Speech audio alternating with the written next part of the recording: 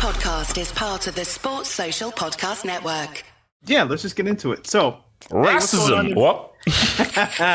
Hey, what's going on, everybody? This is the Talking Tactics podcast. My name is Daniel. It's your boy Double H. We do the podcast every Tuesday. You hear it on Wednesday, unless you're a Patreon, in case you get it as soon as we finish. So check that out. Link is in the description. Half-Hope, where can people get your work? HalfOfFootballHut.com or on the street. I'm at Daniel to look on Twitter. You can follow my writings on Off Target this week. There are some weeks where why the laugh? Why the laugh? There are some weeks where it's very difficult to figure out what to write about, but this week was very easy. Oh, and even there are some times where I have an idea, and I'm like, this is gonna take 5, 6, 7, 8 days. I wrote 2,000 words that got condensed into 1,500 words in about a day about Vinicius, and then it was just picking and arranging how I wanted the piece to flow. And yeah, so that was up earlier this morning. So I posted it and I went right to sleep. I was just like, it'll live there. and we'll see what comes of it. But yeah, it was just very easy. Like as soon as it happened on Sunday, actually, I was going to write about that earlier in the season, like when they did something to him. But I was like, you know what? All I have to do is wait, and there will be a better opportunity to write you mean about the effigy where the Athletic fans on the bridge? Racism in Spain. I was like, just wait, because it's an inevitability at this point. So just wait for it, and you'll get the opportunity to write it in the proper context. Not trying to force something, but writing about it at the right time. So that's what I did. So you can check that out. Links in the description. Half-Hope made a video that was like 20, 25 minutes. So you can guess what this episode is going to be about. Vinicius Jr. was playing for Real Madrid. Obviously, they went to the Mestalla Stadium in Valencia. They lost the game eventually, but the game wasn't the story of the game. The story of the game was Vinicius being racially abused yet again. The game was suspended for a minute. They put over the tannoy like, hey, yo, chill. Nobody chilled. Vinicius confronted the crowd because he saw people doing like the ooh, ooh, ooh, monkey chants and all that kind of stuff. That led to a bit of a skirmish between Valencia players and Real Madrid players. Vinicius was held by his neck by Hugo Duro, I believe. Vinicius lashes out at Duro for touching him. Obviously, the second person always gets caught. Vinicius gets red carded. The stadium just basically boos him and taunts him. And the excuses for racism have come out that, Vinicius was being provocative, and he's the person who's doing this, basically. And that has kind of sparked debate. I've seen Half-Hope engaged in many back and forths. I've even been tagged something about Malcolm X. I was like, I'm not engaging with somebody who's never read or listened to Malcolm speak about Malcolm just because they think they have Islam in common. I'm not doing that. Oh wow. Yeah. Just because you worship or pray to the same God, that doesn't mean you know who Malcolm is. So chill. Actually, can we start there? Go for it. Let's start at the back and forth I had, because you would think that everybody would be on the same page of like, okay, racism, let's sort it out, blah blah blah blah, and so forth. Even if we'll get to the whole sorting out racism thing. So provoke. My Twitter spat began because guys were DMing me and saying, "Well, have you heard what Abdul said?" Abdul was like, "Yes, it's wrong. Of course it's wrong," and so forth. But Vinicius was provoking. And by him provoking, he's only making the matters worse. And the guy said to him that, genius, Eto'o didn't provoke anyone when he almost walked off the pitch. And he was abused. So basically, you're saying that don't provoke, be silent, be quiet. And then somehow this will stop them being racist. I don't think Umtiti was provoking anyone. I don't think Balotelli was provoking anyone. I don't think Moiskin was provoking anyone. And these are guys who have been racially abused for a long time. And this is whether it's in Spain or Italy. It's all the same. Eastern Europe, Spain, Italy. Millwall. Yeah, thank you, Millwall. but see, the thing here is that we're not here to solve racism. As I always said before, I don't care about the man who is a racist in private. You can rot in hell for all I care. I don't give a damn. I'm not there to change racism in your mind. But my game, the sports that I watch called The Beautiful Game, you can stop it there. But this is a really good way to go through, because someone made a key point. We, and I use we in parentheses, we have created this monster, which is toxic football culture. So people say that, man, Halfhope, you're near, when you're in England, you're near Emirates, you're near Stamford Bridge, why don't you go? I have no real desire to go to games because of how toxic football is. But somehow, in some weird way, and I don't know how this has been allowed, it seems as if racial abuse has been part and parcel. I always give the example of when I used to walk near Stamford Bridge, and on my way to work, there were a group of Chelsea fans who were singing about gassing Jews, because that was to go against the Tottenham fans. So this whole thing, and again, I remember the one time when this guy I knew in school, who seems to be a regular guy, came in half drunk. And because he's a sports fan, he was saying to Henry, oh, where's your banana, blah, blah, blah, blah, and so forth.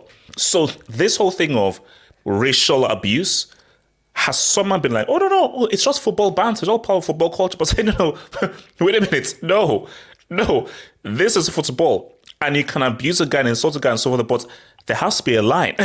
But what we've seen from Italy, from Spain, and so forth is that, oh, no, there's no line there, that this racism is part and parcel, and that's where the whole moronic Abdul statement comes from. Because he's like, if you provoke them, hey, this is the result. You provoke them and so forth, it's the result. And then I bring in the NBA. So let me get this straight. No trash talking should be allowed. So when John McEnroe was doing all that stuff, oh, no, that's just bad. Or in the NBA, when you see Michael Jordan and all these guys trash talk, we shouldn't have that. Trash talking, that's sports. That's literally is a key fabric of sports, is trash talking. So you're saying that don't trash talk, because if you trash talk, people have the rights to racially abuse you. So because by bringing up he provokes people, don't give me that crap about how, oh, I know racism is wrong. It's like, I don't mean to be racist, but I hate all blacks. It's the same thing. It's like, oh, I know racism is wrong. It's a wrong thing, but don't provoke them. No. By you saying that don't provoke them, you've already negated racism is wrong. You've already sort of trivialized racism by lumping in, well, he did provoke them. It's like, wait, are these fans babies? Oh my gosh, we got provoked. Oh my gosh, he said that we're going to get relegated. Oh my gosh. Oh, geez. But then again, and this is where it's so sick. Abdul is a Barca fan. And there are guys who, because this is my tribe, I must always protect my tribe and go against Vinny. So I've now got to change the narrative to, oh my gosh, Vinny, he's a crybaby. He's always saying this, that, and so forth, blah, blah, blah, blah, blah. And then you now look at the moron Javier Tebas and his response. So last thing, and then I'll kick it to you. The reality is this. I have spoken to 3 Spanish people now. And people can say, well, fine. But I can bet you that it could be more. 3 different Spanish people have said that, yeah, Spain is racist. They have a racial issue. Now, the explanation is low proximity to black people. It's not that integrated. They obviously have a very stereotypical view of black people that is perpetuated by the media. They say, oh no, there is a racism problem in Spain. And there's racism in England, in France, in Germany. When last did you see an entire stadium do monkey chants in the Bundesliga, League or the Premier League? It's been a long time. England had the same issue in the 80s. Oh, in the 80s, it was horrible. But when the Premier League came through, they were like, okay, we're now rebranding this league. And it needs to rebrand. And for it to be marketed globally, we've got to be able to change it. But in the racist Syria and the racist La Liga, because from henceforth, I shall refer to them as the racist Syria and racist La Liga, you're not interested. You're not interested. So before you can even solve this, you've got to solve the issues of the country. So Italy, as a country, is racist. Spain, as a country, is racist. And Daniel, don't let anyone tell you otherwise. Oh, there's racism everywhere. Don't give me that crap. Of course there's racism in England. The racism in Spain and Italy is worse than the racism in England, France, and Germany. Their degrees. Let's say, tier 1, tier 2, tier 3. Okay, England racism, tier 3. Spain, Italy, upper tier 2. Eastern Europe, chief. So that's my thing. So my thing is that before you try and solve this, you've got to sort out the integration of cultures within your country. If you don't do that, you're fighting a losing battle. So, I mean, you said a lot, so I'll try to pick pieces. You started with the provocation. I always get twisted between provoke and provocation, but either way, you mentioned that, and that's kind of the first thing that stood out to me when I was looking at the reaction that people had was this thing of provocation is really, it's like the thing, it's the excuse people are going to. And my first thought or my second thought was behavior provokes behavior. You could define life, like what it is to be human, as a series of provocations and one's responses to them. Everything that happens to you is somebody trying to do something to you or interact with you. And you then get to choose how you respond to those provocations or behaviors or whatever the case may be. Like, you could define life that way. So I find it a very cheap excuse to say somebody did something, therefore I must do this or I am allowed to do that. And if Vinicius being, I don't know, dancing or celebrating or gesturing to the crowd or whatever it is, if that is worthy of monkey chants, then how come when Antoine Griezmann does Fortnite dances after he scores a goal, how come we don't hear monkey chants? If it's just about the behavior of celebration and being combative, how come Ramos, when he was always, combative, how come he didn't get monkey chants? If it's just about the behavior itself, if it has nothing to do with race or anything, if it's just about the actions and behaviors of people, then when Griezmann does his up and down dance or whatever he's doing, like, I should expect to hear ooh, ooh, ooh, ooh from the crowd, but we don't hear that. So it's not about the behavior. It's about who the person is that's doing the behavior. So you can it's the provocation. No, it's not about provocation. It's about Vinicius is an African and you don't like Africans. Or you will accept so long as they don't disrupt your fun. There's a dissonance that happens. So like the acceptable boundaries of where African people are allowed to exist within European society are quite clear. So when somebody oversteps that boundary in the racist's mind, they use whatever means or mechanisms they have to police that behavior. So if Vinicius does something that I feel as a racist is beyond morals, which is just basically anything that makes me feel emotion, then I will use the quickest, most effective tool I have to disrupt him, to like correct him, essentially. And the way that they're doing that in Spain, in Italy, in Eastern Europe, your tears were correct, is to just dehumanize them. So can I just make a very quick one? Because you just reminded me of something. School. I used to piss people off in school. Nobody could annoy anybody better than me. But if we're in a case of annoying, there's a line. Hey, I know. But I'm so good at annoying people, it reached a breaking point. And it goes to your point of like, oh God, this guy has got to me. What can I say to really get to him? Because this has really gotten to me. And the once he now says something racial, I'm like, okay, it's over now. And as I Daniel, I don't know how deep we want to go. Let's go. I mean, because there's a whole thing of like, can you be racist to white people? My thing is that once you now say that racial thing, there's nothing I can say to you. So once he says that racist thing, it ends. I'm like, oh, okay, this has got to be weird. Okay, and it'll just end. Because the back and forth of like, I annoy you, you annoy me. I annoy you, you annoy me. I annoy you, annoy me. But then once you now say that racist thing, there's nothing I can say in response because you've crossed the line. Because we thought that there should be boundaries here of like, we're just here annoying one another. But annoying one another and now bringing in racism, those are two different things. But for these guys, they think, oh, racism is part and parcel. If you provoke me, hey, I can be racist back. And they think that's normal. That's the issue. What you mentioned is quite interesting in the sense of like, it feels as if there's a building up process to this, to where in the school example, you might have to tease someone or annoy someone 4 or 5 times for them to reach the level of you black such and such. I think that the way we conceptualize these incidents is as if it takes a lot to provoke someone to racism. If racism can even be provoked, that's another question. But let's take their belief system that racism can be provoked. Let's say that's true. They would make it seem as if you have to do a lot. That's the pervading notion, that you have to do a lot in order to get someone to do something racist or like say something racist. I don't believe that to be true. the consistency and volume at which Vinicius has been targeted would suggest to me that you don't have to do much. Your very existence is the problem. They'll use any excuse, any slight deviation from what is, quote, acceptable. Any deviation from that will then create the excuse or justification for racist chants, racist taunts, saying mono, whatever the case may be. It's not as if Vinicius has to do something drastic or anything. His very existence creates the context by which racism will then fall upon him. Your example when you mentioned Eto'o before, Eto'o didn't do anything except score goals and do so well.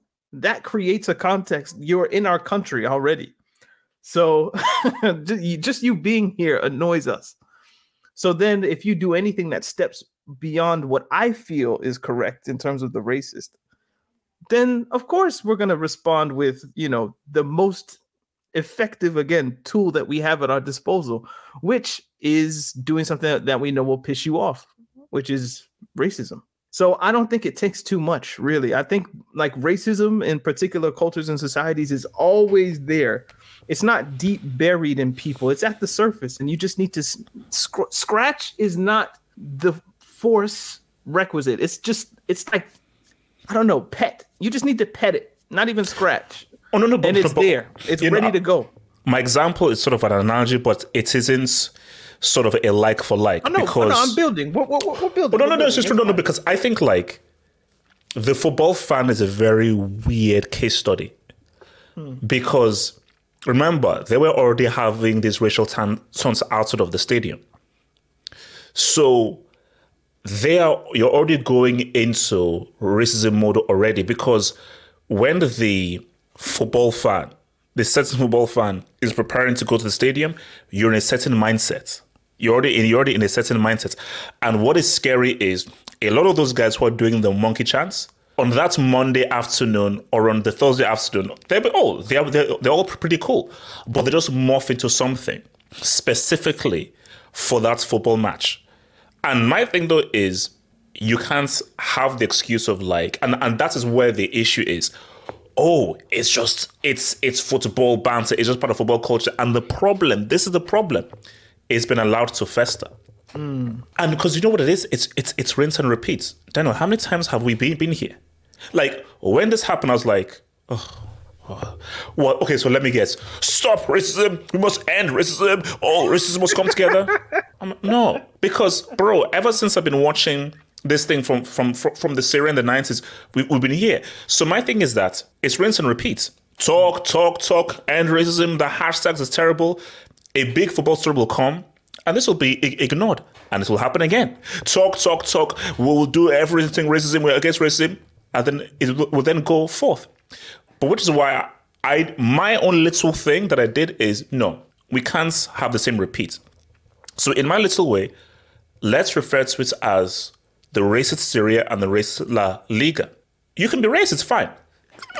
That's just a little itty-weeny thing, probably, Daniel. Racism is bad business.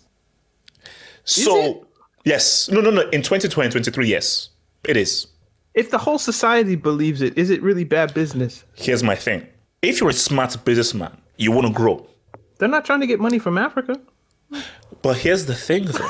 I'm being very cynical, but no. But what people have been saying that, what has La Liga done post Cristiano and Messi?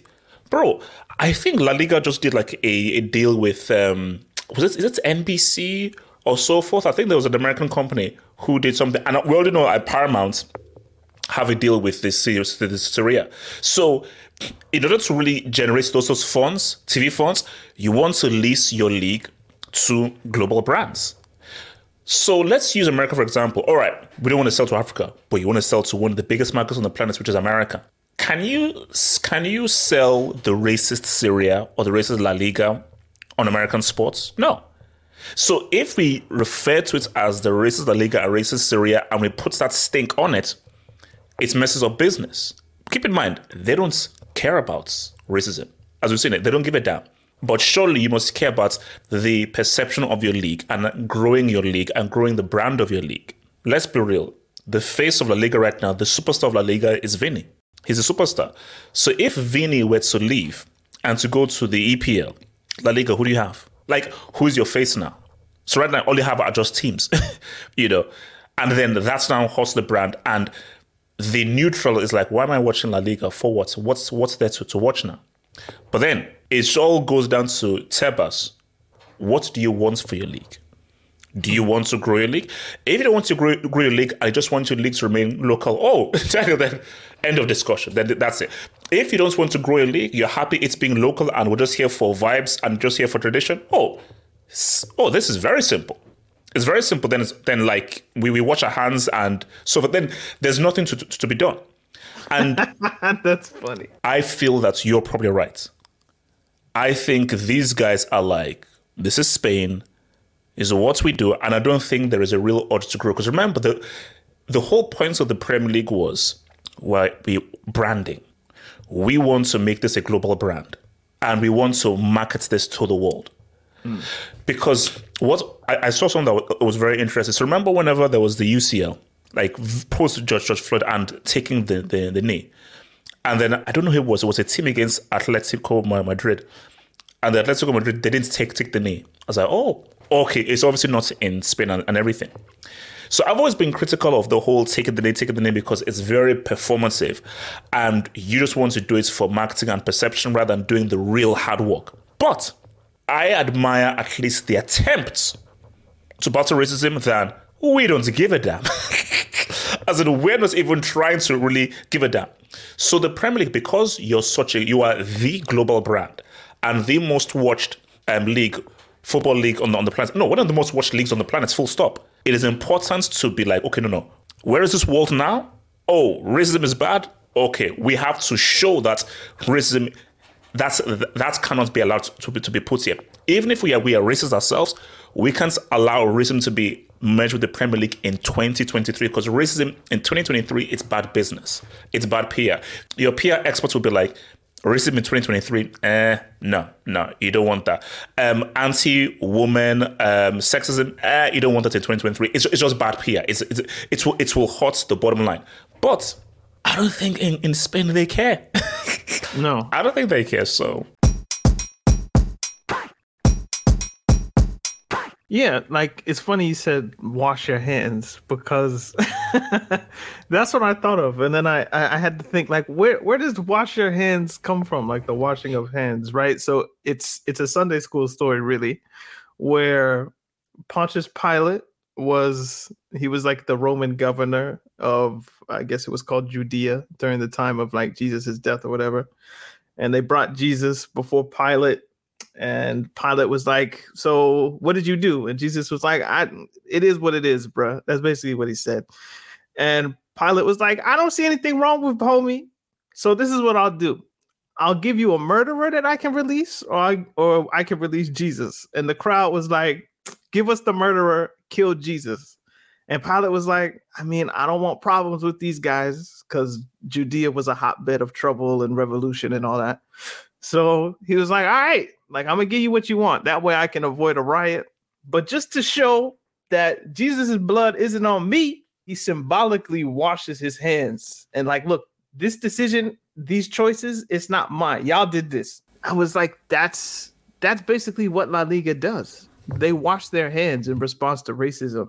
They're happy to just wait for either the Spanish government to come and intervene in particular cases of racism, or they're just waiting for these campaigns of, anti-discrimination and whatever to just absorb within the Spanish society. Like, they aren't using the power that they have to its maximum, which is what is required if you really are intent on changing culture. But I think, you kind of hint towards it. They're not interested in that.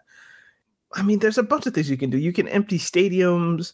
You can find teams. You can take points from them. You could relegate them. You could take their games off television. There are many things you could do, but they don't do them because it's not in the best interest internally. And I think Spain is a quite insular and backward society in that sense, where they're only concerned about what is here.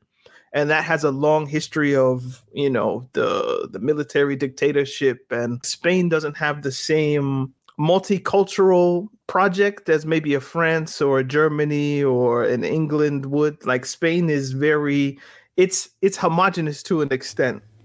And even if you look at Portugal is far more multicultural in that way than Spain. So they have a particular culture, and that culture is, from an African's perspective, ignorant and backward. Can we investigate this whole monkey thing?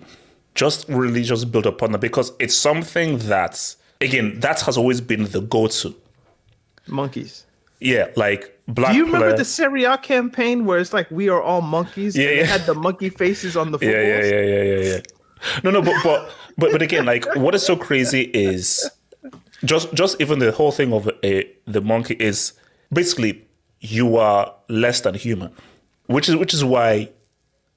You see, here's the thing. So we're now going into a whole religion and evolution. So if you're really religious, man, all those freaking monkeys and so forth, blah, blah, you're less than human. And you blacks, you're next to those gorillas. but if you believe in evolution, people will say, well, this is what you evolved from.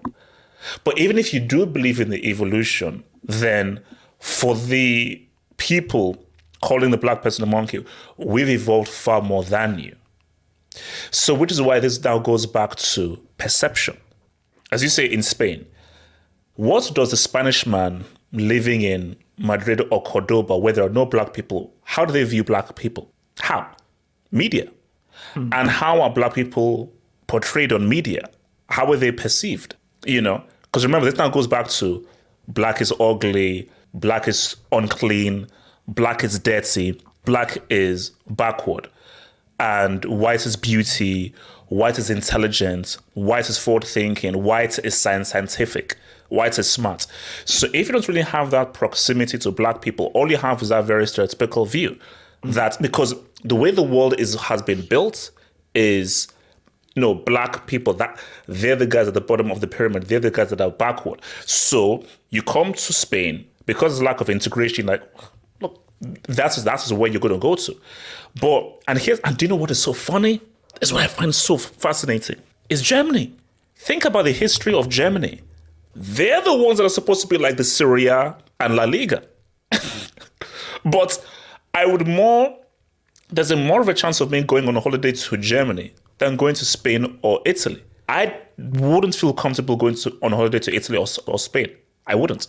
I would feel far more comfortable going to, now here's the key thing.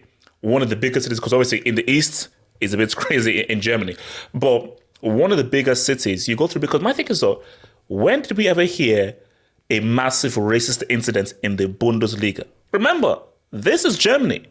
This is Germany. This is NAZI Germany. When did we last hear? Because how things are is, you know, Spain is cultural, all this massive culture and the food and everything. You know, Italy, Rome is a city of love and so forth. And Germany, let's be real, Germany still has that stink. Germany still has that racism stink on it. Yeah, well, they've done better now, but remember where they were? Remember what they did?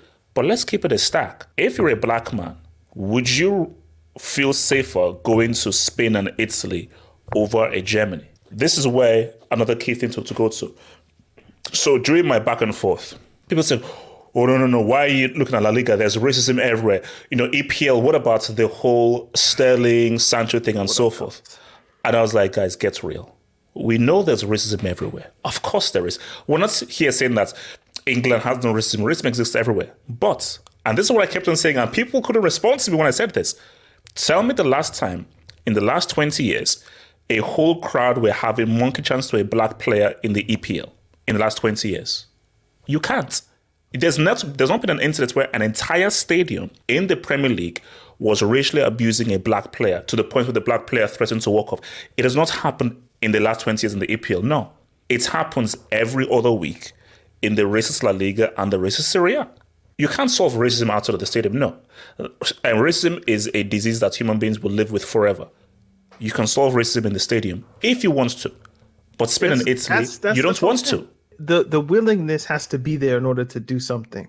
Or not even it's more do you see it as a problem? Not even the willingness to deal with the problem, but do you acknowledge that there is a problem that needs to be dealt with? Wait, actually, no, sorry, on the point. Wait, I don't know. Do you have the Tebas quote? Because I think he said something to that point. I don't think it was Tebas, because it was either Tebas or someone who says that, no, there's no racism in Spain.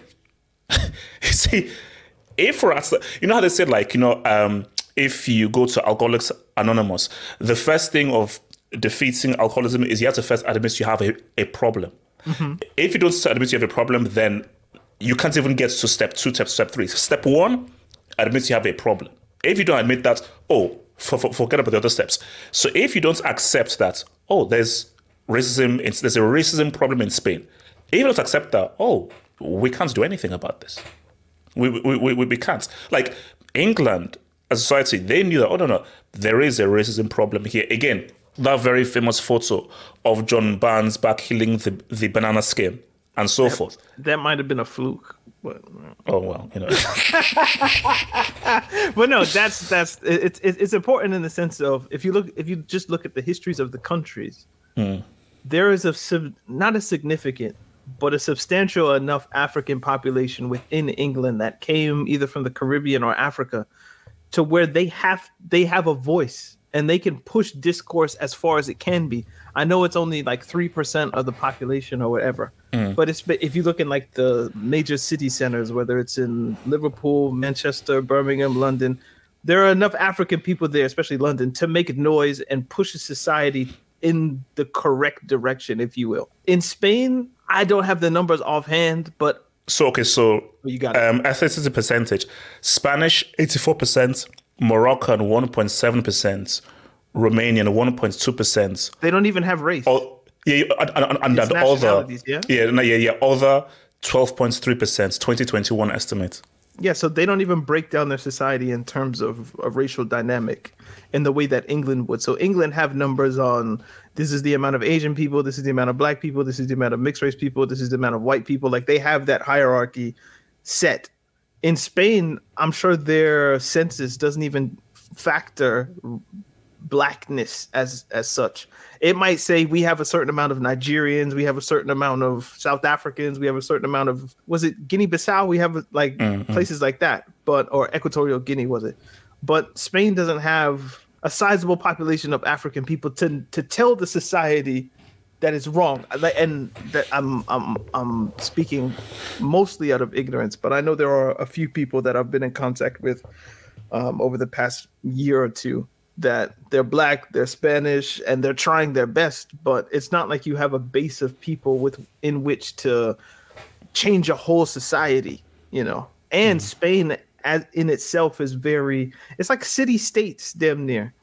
You have the Bilbaos, you have the Madrids, you have the Barcelonas. Like even the concept of Spain as a country is very weak because of, Catalan differences, Madrid difference. Like Spain is a weird society in that sense. But one thing that I feel like is generally consistent is the lack of black people allows historical ideas of what black people are. You wanted to talk about what monkeys and this and that. It allows those ideas to fester, grow, metastasize effectively. And, when and this is another thing I wrote about, was let's say you're 15-year-old Vinicius, right? You're a talented young footballer and you see, Barcelona on TV, Ronaldinho, Real Madrid on TV. I don't know who would have been there at the time, like Ronaldo, Zidane, whatever it would have been. And you're like, wow, like that's the dream, is to play in front of 100,000 people in Camp Nou or 80,000 people at the Bernabeu. Like that's the dream, to go play for Real Madrid, to go play for Barcelona. Like that's my dream. And you think about his dream. His dream probably wasn't to go to Spain in like the most pointed sense. My dream isn't Spain. My dream is Madrid, like Real Madrid. Not even the city or the country, but that football club in particular and what it means to the profession that I want to excel at. So you think of someone like Vinicius who's 15, 16, 17, Madrid come and like, do you want to play for us when you're 18? Of course, because that's his dream. But do you think inside of your dream that I have to live in Spain? Oh, yeah. and again, you're 17, 18 years old. So obviously, like, I'm thinking about this as a 32-year-old. So this is no shade or anything. I understand. And if I was in his shoes, of course, I would do the same thing. But the point is, you don't realize when you're dreaming of particular places and particular things that I have to live in this place and everything that comes with that place. So in following his dream to play for Real Madrid, which is a dream that millions of people have, do you take into consideration, I have to put myself or subject myself to a society so backward that they feel monkey chants are a responsible, acceptable response or reaction to me dribbling, to me celebrating, to me just smiling, to me being angry. They feel like that's an acceptable response. You don't think of those things. You just think of the white kit, the Bernabeu, the lifting up a Champions League, maybe the money to an extent, but you're not thinking of, I have to go to Spain. And what is Spain? It just so happens that the biggest club in the world is in Madrid. And I want to go play for the biggest club in the world. But on a societal level, that necessarily dictates I must deal with Spain. And is that something that you should want to do or must do? I don't know. I'm not stuck, but it's just like, damn. Because remember, there is that link of South America and Spain. I think if you grew up in Brazil, I believe that you pretty much know both languages, Portuguese and Spanish. I'm pretty sure that you're taught both languages, Spanish and Portuguese, and they sort of overlap a bit one another. So I do think that there is a bit of connectivity to Spain, Spanish culture, Spain with South America, based on just how the amounts of influence Spain has in that region. The type of Brazil that Vinny grew up in and Spain are nothing alike. I can almost guarantee you that. I'm not even talking about what they are culturally, but there is still, for example, Nigeria and England are like two different planets. Like literally, living in Nigeria and living in England, it's like everything is different.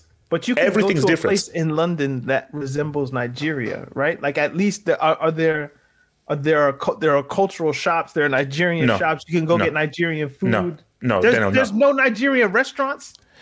It's a psychological thing. Even if you go to a restaurant, I think like that, you still not. I'm in England. When you're in Nigeria, you know you're in Nigeria. Of course. But there are pieces of home away. There aren't. I guarantee you there is nothing of Afro-Brazilian culture of which someone like Vinicius or Rodrigo or Militao or anybody can latch on. Daniel, you can't say that because are you saying that in the whole of Spain, there isn't a Brazilian club? In the whole of Spain, there isn't a samba club. In the whole of Spain, Brazilian club. That's why I said Afro. Yeah. So but basically, my thing is that, of course, in Spain, just in England, you can go to a restaurant, a shop.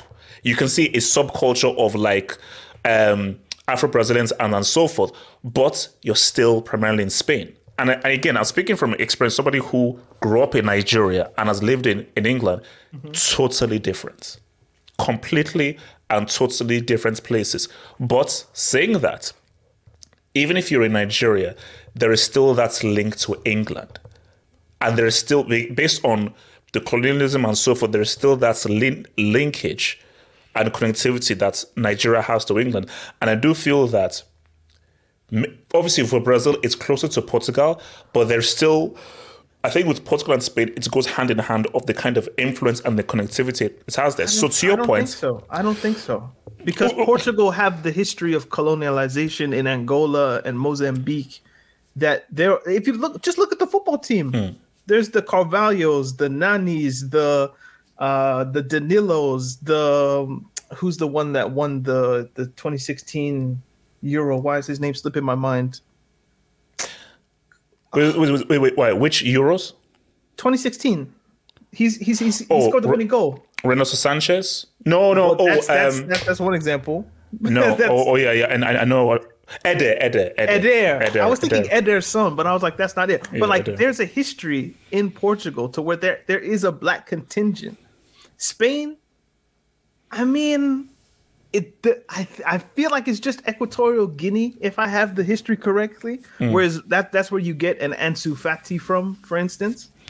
But there is like Brazil and like you don't hear the same level of racist incidents happening in Portugal.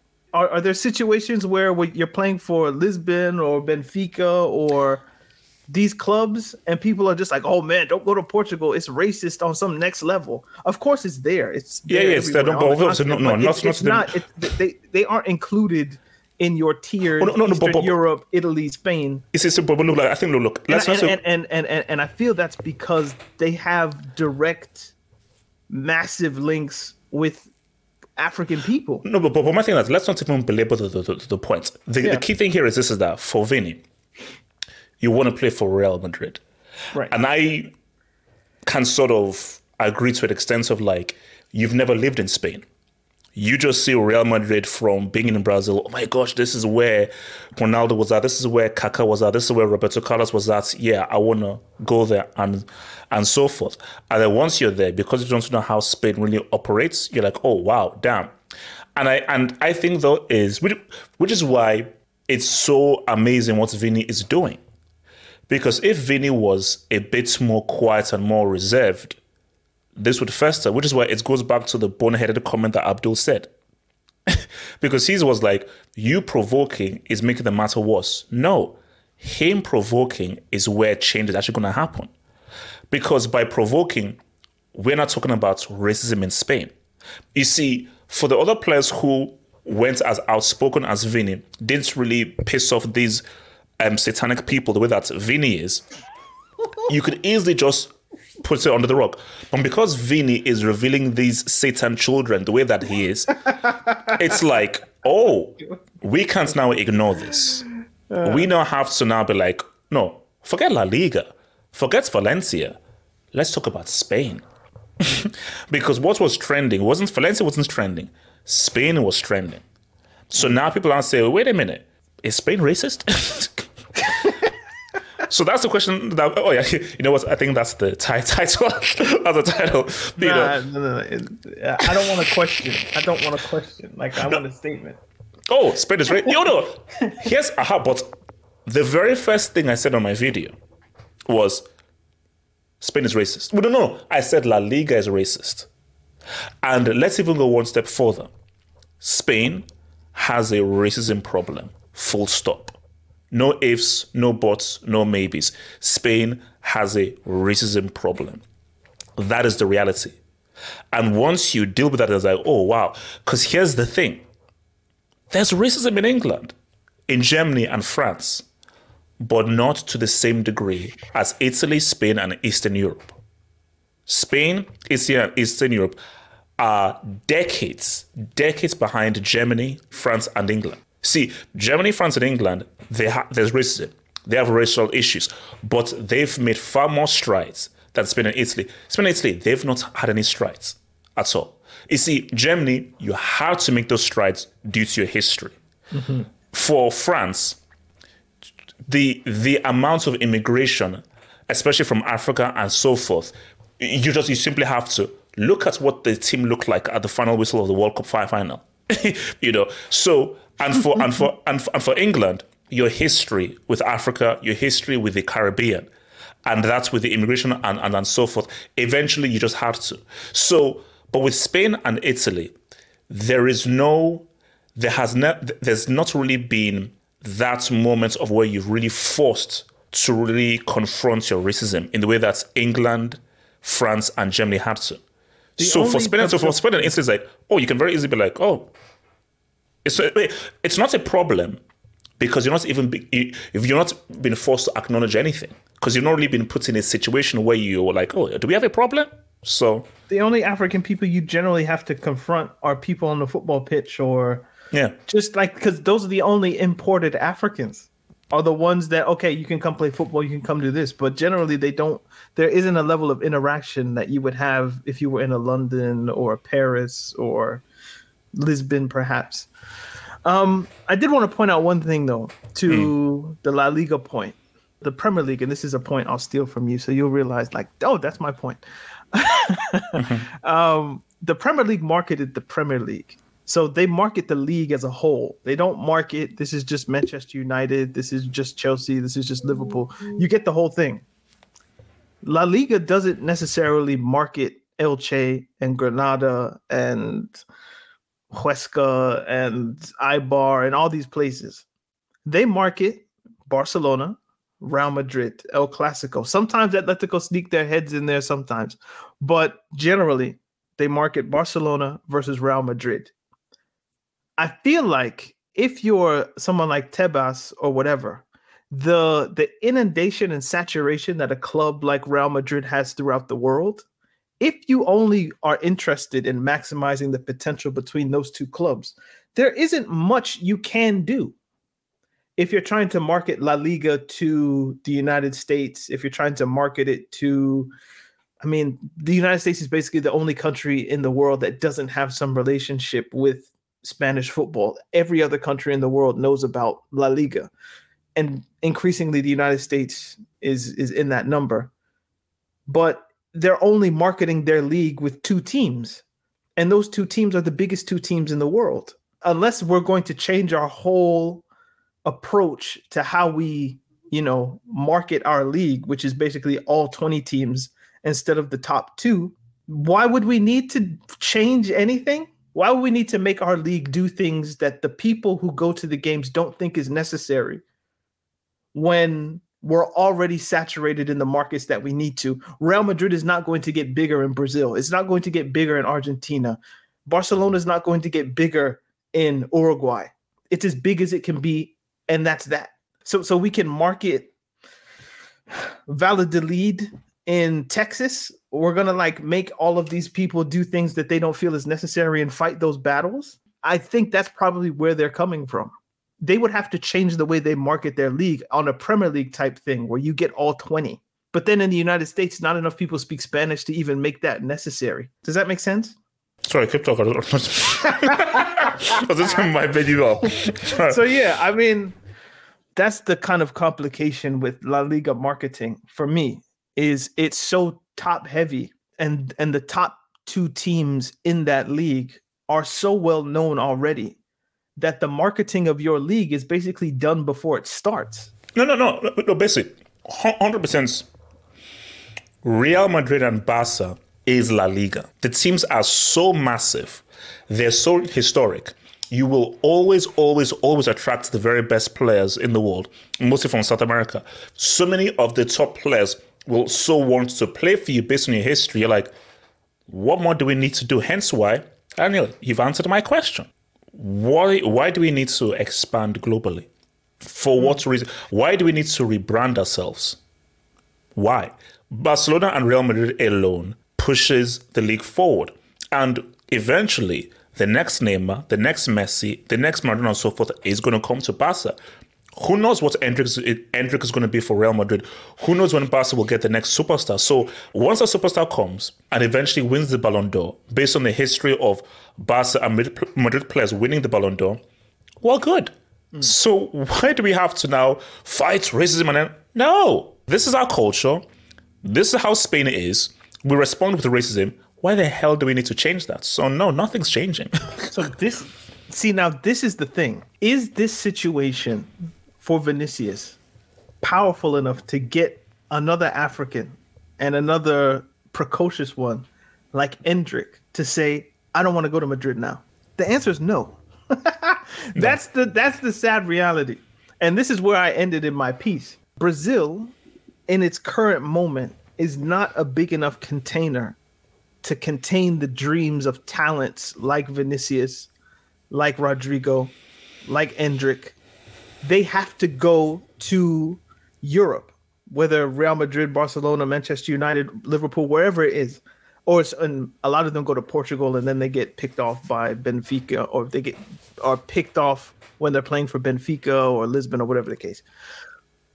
Brazil isn't a big enough container to hold those dreams. You're dealing in a country that is a legacy of Portuguese imperialism and colonialism, the transatlantic slave trade. There's more Africans in Brazil than any other country in the world, not named Nigeria. You're dealing with Brazilian society in and of itself, with people in favelas and all of these types of things, crime crazy. They want to get out. And the way to get out in Brazil is by putting a lot of energy and effort into sport, mainly basketball and football. If the country isn't equipped to maximize my talent, that means I have to go elsewhere. And if I'm good enough, I'm going to have to go to Spain. If I'm going to have to go to England, I'm going to have to go to Italy. I'm going to have to go to Russia even. This is why so many Brazilian players like Oscar or those guys, I don't even know if Oscar was that poor, but it's like, so China's offering me $3 million a week. I'm not here necessarily to play football. I'm here for the resources. So if I have to go to China, like Hulk or Jackson Martinez from Colombia, of course I'm going to go and get the bag. Why wouldn't I? I've already left home. So which place has the money and resources that can take my family out of poverty, out of the favela, out of the hood, out of wherever, and can take us to a next place? And that for me is the problem, that Endrick is going to suffer the same problems if this isn't dealt with, and it won't be dealt with in 5 years. Like, let's be serious. The real question or the real problem, I think, for African people as we think about these things is how do we make Brazilian society more amenable to containing the talent that it produces? And then on the next level, how do we make the African continent that? And that can be a solution to where you won't have to deal with monkey chants if you're playing for Sundowns or Orlando Pirates or Have Hope, was it Bridge FC? Well, there's like Aimba or Warri Wolves, Right, or if you're playing for SC Villa in Kampala, you won't have to deal but see, that's a pipe dream. No, that's a pipe dream. No. But just let me. The pipe dream is expecting Europeans to treat Africans as human. That's the pipe dream. And the pipe dream is Africa. It's expecting Europe to just, we just love Africans now. No more monkey chants. No. Never happened. No. Of course we will. People. No, we know that's though. That can happen. And I'm saying that's a pipe dream. Because my thing is, which is why I told you, Daniel, you need to go to Africa. You need to just go to the soil. Because the thing though is, of course, I would love, my utopia is Africa can have a fully sustainable league, make enough money so guys can be in Africa and don't have to go through. But that's not the reality of the world that we live in. And I don't think that's a reality that we'll see anytime soon. Because when you look at the extreme structural, financial, psychological complications that exist in Africa and South America, because I don't think you understand the level of the psychological damage colonization did. Mm-hmm. It has done damage where it is going to take decades upon decades to even begin to have a structure where, you don't even need to leave the league anymore. So much damage is already done. So because there is so much that you have to do within your country and how your country works, the psychology of the people within your country, the financial, social demographics and dynamics of your country before you can even think of having a league that is fully financially sustainable. So that is decades upon decades away. So the sad reality is you're going to have to go to Europe and deal with this racism. That's just the sad reality. We can agree to disagree on that. Yeah, look. And my just to be clear, the disagreement is I feel like even if it's a pipe dream, one is more realistic than the other. The pipe dream, and I will accept the critique of having a league in Africa that can sustain African talent, I feel like that's more likely than getting Spain, Italy, Eastern Europe, and all countries in Europe to stop being racist. Hold on. No, that's how I agree. I agree. If we're saying what is more likely, even if both are very unlikely, but what is more likely? Africa having a sustainable league than ending racism in Europe. That's all 100%. I'm saying. That's all. Okay. And if I'm going to spend my energy and effort to have a campaign, please don't be racist to me. I'd rather take all of that energy, bottle it up, and let's go be frustrated on the continent together. Yeah. Instead of dealing with these guys. But I understand that you're totally right about the psychological trauma that is beset the diaspora at large. It's going to require people still suffering in Europe and in Spain and in Italy. So again, seeing what Vinicius is going through is not going to change the mind of Endrick that, so I'm just not going to go get the bag in Madrid just because they're racist. No. We need that money because look around. Like, we need the bread. So, and it's not just him. Obviously, his family, extended family, like the community even. Think about someone like Mane. You think Mane is going to stay in a village in Senegal and not go to Mainz or Salzburg or wherever? They're racist in Austria. I'm not going to leave. Of course he's going to go and leave. And be suffering racism in different places. Like, of course I'm going to leave. I have to.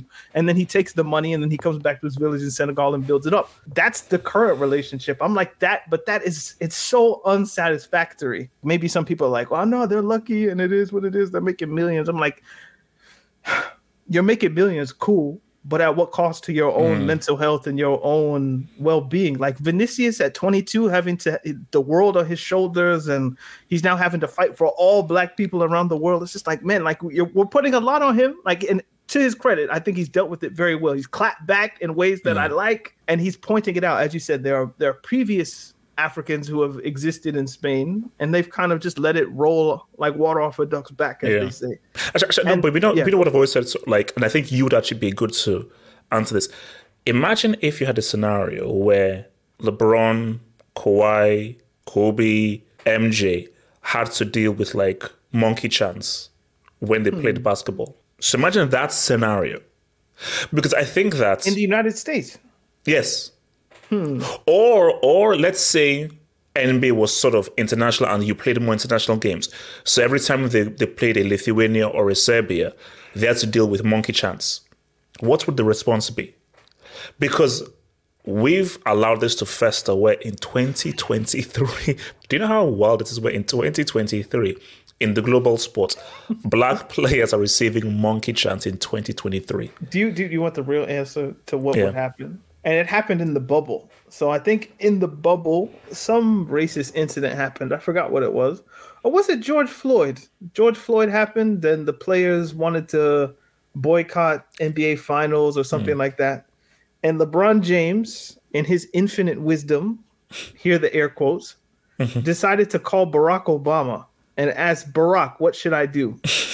And instead of Barack Obama telling them to go with the boycott and do something that would have been quite politically powerful, he said, play. So that's what would happen. If there were monkey chants and whatnot, the basketball players would consult the bourgeois of African intelligentsia and whatever it is, and they would tell them, go with what the capitalist people who pay your bills want. Don't do anything too radical. Don't do anything that pushes the envelope too much. Don't not play, but just ignore it. Or wear a T-shirt, have some stupid campaign like Nike are saying, oh, we're going to have Vinicius as the leading face of an anti-racism campaign. Get the fuck out of here. Like, that's not going to do anything wearing a T-shirt. And or just racism. Having some slogan, or like, oh, we've put special laces on a new Nike boot that are red, black, and green to represent African. Like, just pisses me off, man. But anyway, I don't think what you think will happen because they're Americans and arrogant would happen. I feel like they would be more likely just to play and make the money. And they would suffer through it, and they'd make a 30 for 30 documentary about it some years later. And oh my God, what we suffered was just so crazy. But they wouldn't do shit. Or they wouldn't do anything. Let me not swear. I've lost my composure. Look, it's boring. What? Man. We're always here, man. Daniel, I swear to you, in the next few months, there's going to be another racist incident. Of course. This is. I waited. Nothing changed. I waited on this moment to write my piece. I knew it was coming. That's why. See, here's the thing. I have to put out a video because I run a channel that is a football news channel.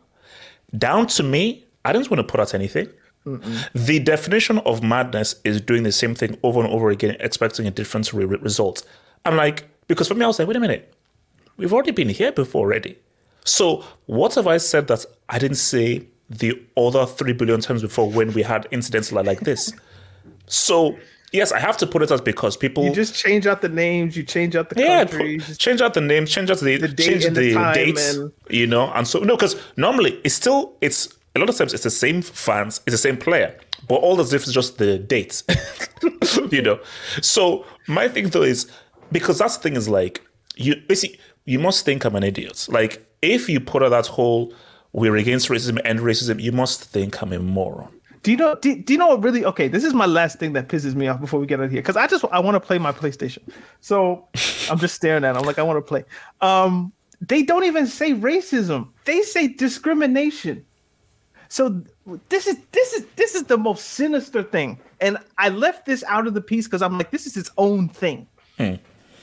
They take these instances of anti-Black racism, anti-African racism, and they twist them into discrimination at large. So this then turns into we have to stop anti-Semitism, we have to stop anti-LGBT, we have to stop anti-womanism, we have to stop anti-Black. Like, they take what is predominantly anti-Black racism and twist it into campaigns for everybody. That annoys me so much that in this campaign that Vinicius will lead, the groups that will benefit more are probably white gay men or white gay women than actual African people, because of the way that they can't fix their lips to say Black or African or anti-Black or anti-African. It's always just this loose discrimination umbrella to where we can include everybody and all of this. It's like, this is very specific to Black people, African people, men, women, queer, whatever the case is. Say that. You have to deal with the problem specifically. If someone has a cancer, you don't give them diabetes medicine unless they have it. Like, you give them the radiation that they need. You give them the treatment that they need. You don't give them, here's a Tylenol. You have to give the right diagnosis. Basically, and everything is just so. Basically, it's like Terry Crews. Everybody. It's just, no. Basically, it's like the Terry Crews. It's like the Terry Crews statement of like, his fear is that the whole Black Lives Matter will now become like this pro-Black movement that will now lead to somehow hate. You know against, the words you told me not to say. Like, what? We need to get. Yeah. No, it's true. But so my thing though is, let's keep it a stack. I keep running people. There is a racial pyramid, and it exists. The white man is at the top, and Black people are at the bottom, and everybody is scrambling in the middle to get to the very top. This is the reality. So, yes, we know that there's anti-LGBT and so forth, but I'm sorry, anti-Blackness is the predominant movement that has existed for decades based on how this world has been created, because as Black people, we are ugly, we are unclean, we are dirty, we are monkeys, we are gorillas, and we are just the lowest of the low of human beings. That is how the world and the media has portrayed us. So let's keep it a stack. And Vinny, specifically Vinny, he doesn't have the pointy nose. He has a wide nose. He doesn't have no lips. He has accentuated lips. And the way he looks like, it's even furthers into the stereotypical view of the Black man. And he's dark skinned as well. So my thing though is, to your points though, I think there is just a fear of, if we now truly treat this whole anti-Black racism, they may become too powerful, and then we're screwed. Let's just try and lump everything together at once and control this so-called fight against racism. So let's just bring everyone into it, you know? It's like how, like, Dr. King and those guys in the 60s, they fought for, the Civil Rights Act and voting rights and all this stuff. But, like, the primary benefactors of, like, the civil rights movement were white women, because affirmative action included gender, race, nationality, all these types of things. And the biggest minority group in the United States is white women. So I can see like movements like these being co-opted by similar groups. Not that those groups don't have their own issues that need to be dealt with on that level. Of course they do. You can look at the pay disparities between women and all of that. Like, they're very real and they should be dealt with. But what I worry is that the energy that's created by situations like this aren't used to actually ameliorate the situation that caused it. So Nike's campaign, is it going to be an anti-Black racism campaign? Or is it going to be anti-discrimination? And in discrimination, we include everybody and everything. That way we're not excluding one. We're making sure that everybody is represented and blah, blah, blah. I think this needs to be a specific tailored approach to a specific tailored problem. And if it's not that, then just respectfully your campaign. That's where I'm at. But we'll see. I don't know. Maybe they listen to the pod. I want to play my PlayStation. No, it's true. Yeah, I need to. Yeah, because I need to do some gaming as well. Man. Yes, this has been a Talking Tactics podcast. Remember to listen to the second podcast. By the way, we might continue this. Oh yeah, let's let's even do like a whole topic on this racism in the beautiful game. Anyway, I'm at Daniel to look. Have hope. Where can people find you? I was going to call you Call for a second. Have hope. Where can people... halffootballhot.com or Around the Corner. Carl can be found on The Athletic. Apparently, he's on vacation. Shout out. Hey, Carlos. And yeah, just all the links are in the description. If you have any comments about what we said, hit us up on Twitter, personal account, whatever it is. And yeah, we will see you guys next week. Peace. What am I saying? Sometimes funny, sometimes serious. Always football. Not this week. See you guys. Yeah, true. Always racism. Sports Social Podcast Network.